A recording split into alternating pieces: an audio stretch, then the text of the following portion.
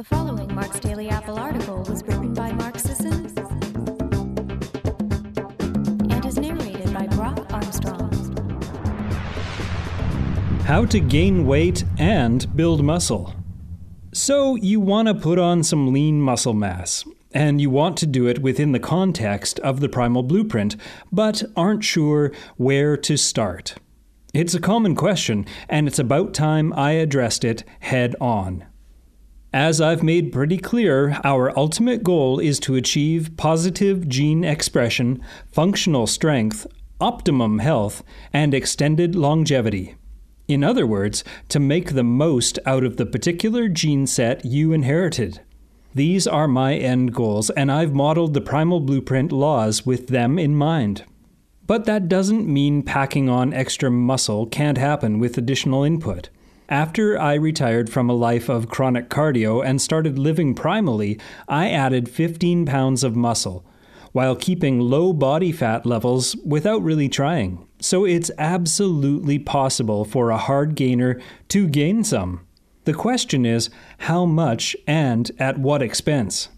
I'd be the first to tell you that lean body mass is healthier than adipose tissue.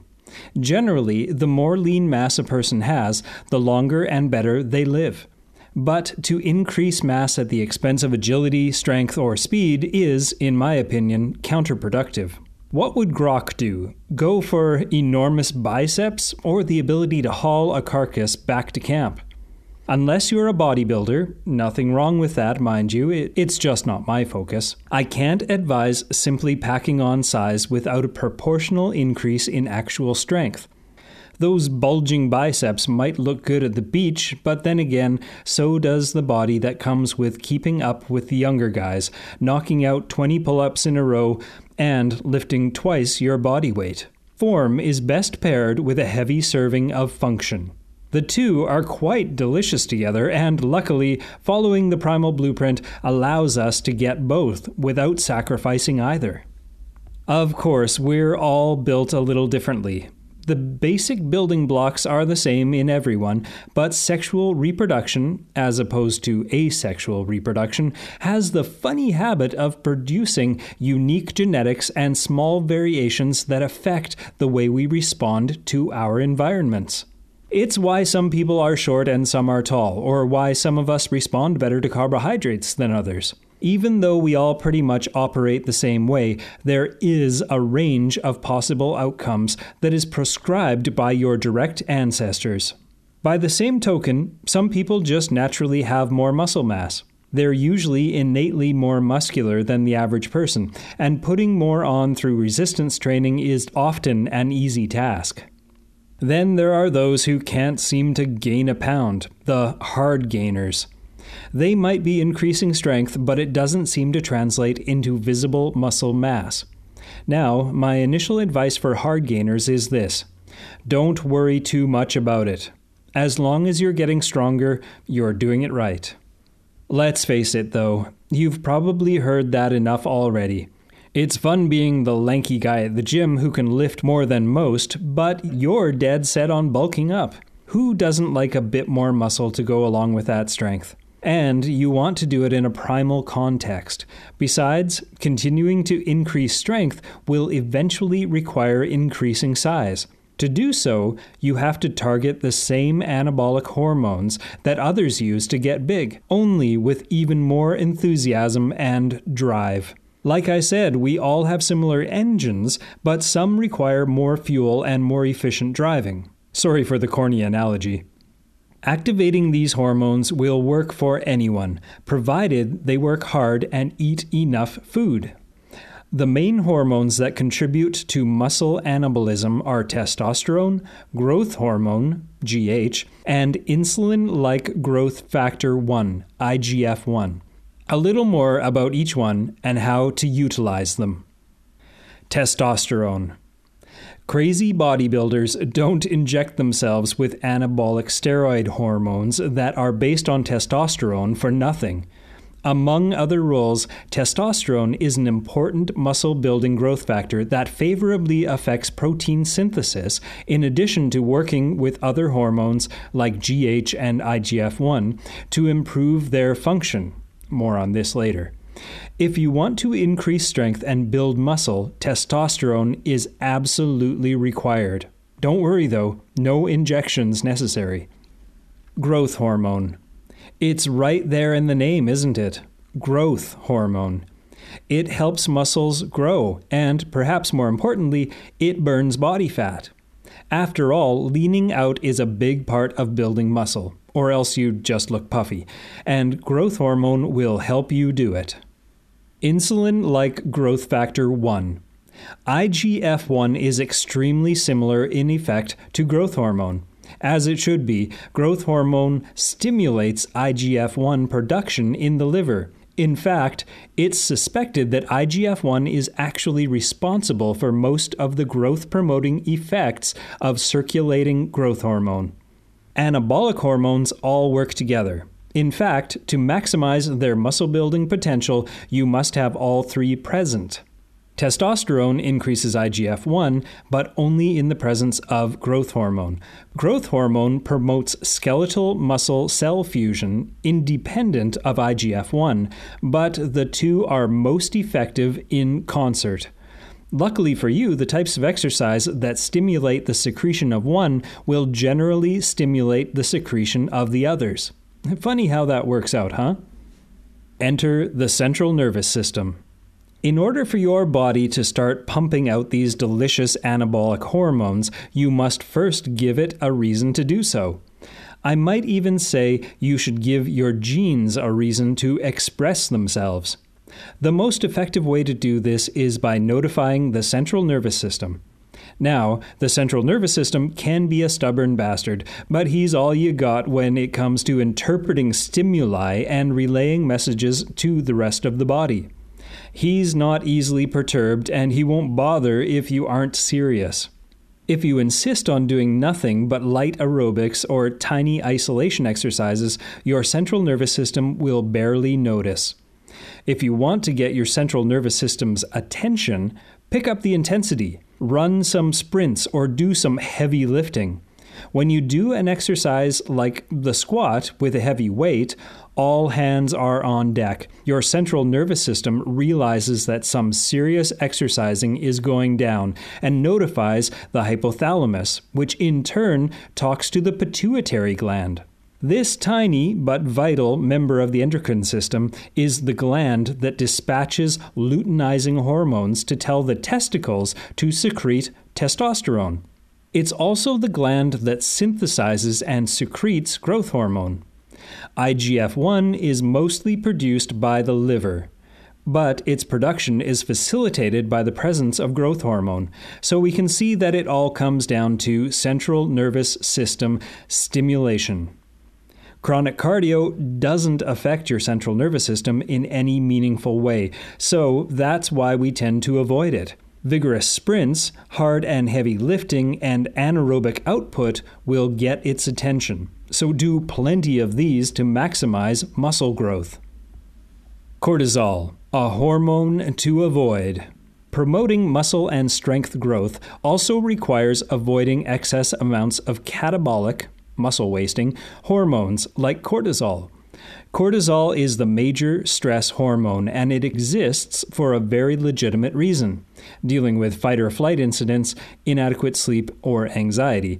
But in large amounts, cortisol increases serum amino acids by breaking down muscle, inhibiting protein synthesis, and reducing amino acid uptake by the muscles. All awful things for muscle growth.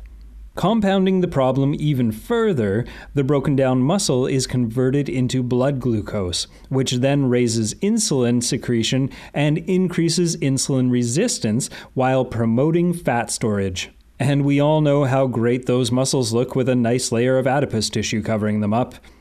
On a serious note, most people following the Primal Blueprint already minimize cortisol by getting plenty of sleep and reducing stress. But if you're preoccupied with building muscle mass and engaging in extended workout sessions to achieve it, avoiding excess cortisol can be tricky. Excessive exercise without enough recovery time actually increases cortisol. It makes sense.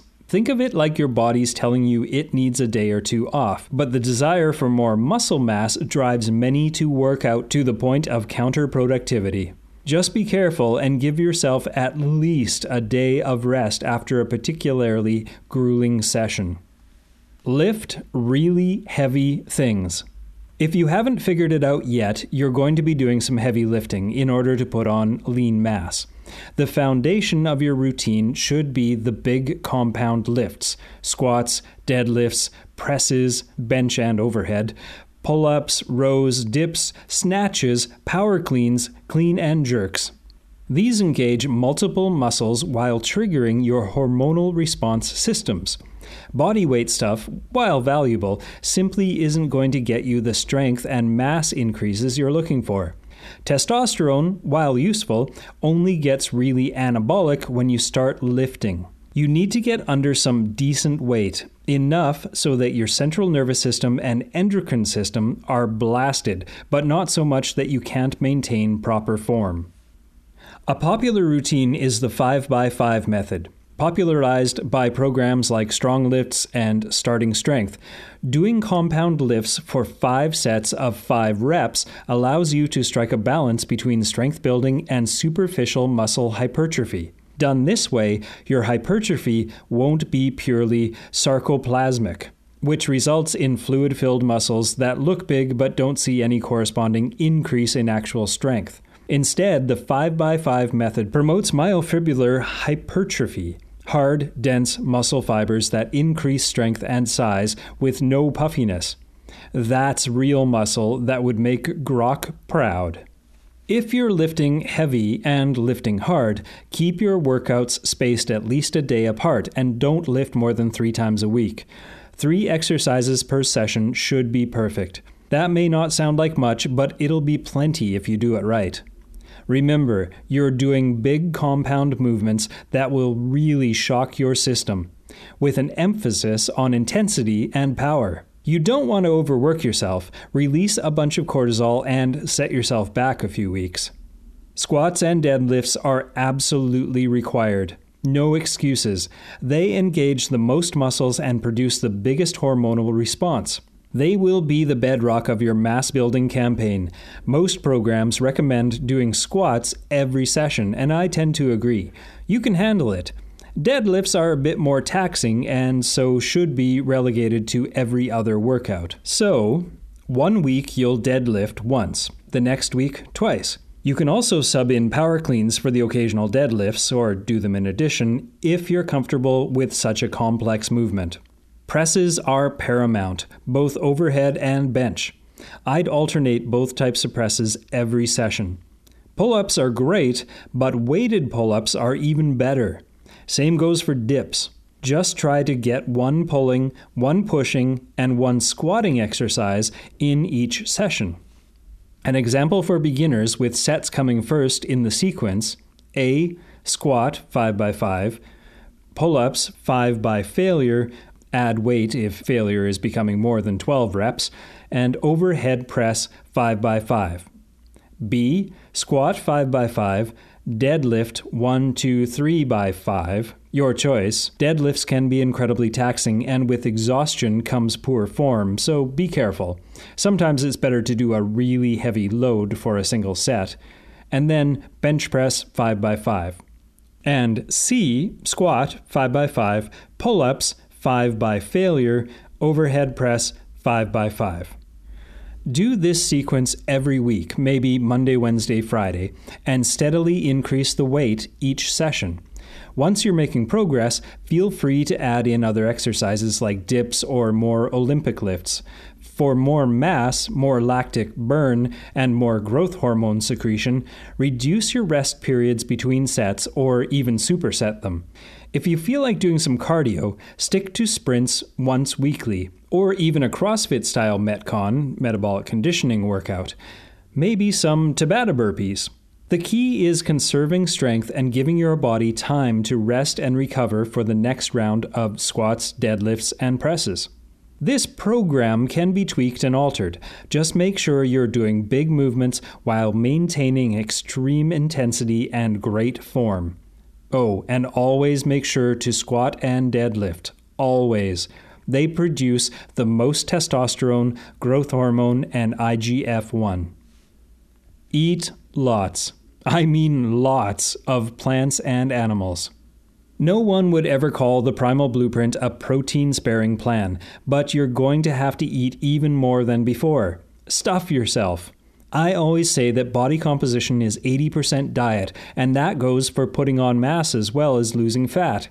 You need to provide plenty of protein for all those hormones to synthesize, after all. Never let protein intake go lower than 1 gram per pound of body weight when you are aiming to add long-term muscle. It's the building block of muscle, and your body is going to be starving for it. Eat plenty of saturated and monounsaturated fats. Fat blunts insulin secretion while increasing testosterone production. Insulin may be useful for stuffing your muscles full of glycogen, but that's not what you're going for, right? Dietary fat, in conjunction with all the growth hormone you'll be producing, also spares muscle wasting. You may have heard of the popular Go Mad method, gallon of milk a day, for easy mass building. It undoubtedly works, but a gallon of milk isn't exactly primal, and I can't recommend it. Instead of milk, why not a dozen of eggs a day? Dead? If you can manage it, eating them on top of your regularly scheduled meals is a great source of affordable protein, fat, and vitamins. Vitamin A in particular may have pro-anabolic effects. Eat often. If you're going for pure size and strength, fasted workouts and skipped PWO meals may not be the ticket. You'll burn more fat with the extra growth hormone secretion, and existing muscle will be spared, but you may be missing the chance at prime protein synthesis when you fast. A PWO meal of protein and fat will still blunt the insulin secretion and provide fuel for your muscles. Increase caloric intake. You're going to be expending so much energy on the lifts, and you'll continue to burn through it even on the rest days. While eating clean, primal foods and keeping insulin low as ever, that fat accumulation shouldn't be an issue at all. Eat. On those days when you do expend a ton of energy, maybe on your Metcon or sprint day, having a primal-friendly starch like squash or sweet potato is a decent way to replenish depleted glycogen stores. Eat a big piece of fatty meat every single day. Steak, whole chicken, lamb leg, organs, whatever. Just eat a solid piece of animal flesh for a powerful protein infusion on a daily basis. A hard gainer is often someone who doesn't eat enough. Sure, genes play a role, but you can ultimately have a significant say in how those genes rebuild you. To a point, eat more and lift harder to grab the reins. I'm a firm believer in the body's natural ability to achieve proper homeostasis, provided we supply the right environment and the right foods. For some of you, that might mean lower body mass, lower than you'd like. In my opinion, that amount of muscle is probably right for you, and I wouldn't recommend going above and beyond to achieve more of it. But I also wouldn't condemn it, especially if it's pursued in accordance with the primal laws. As for me, I am comfortable where I'm at and tend not to seek added mass.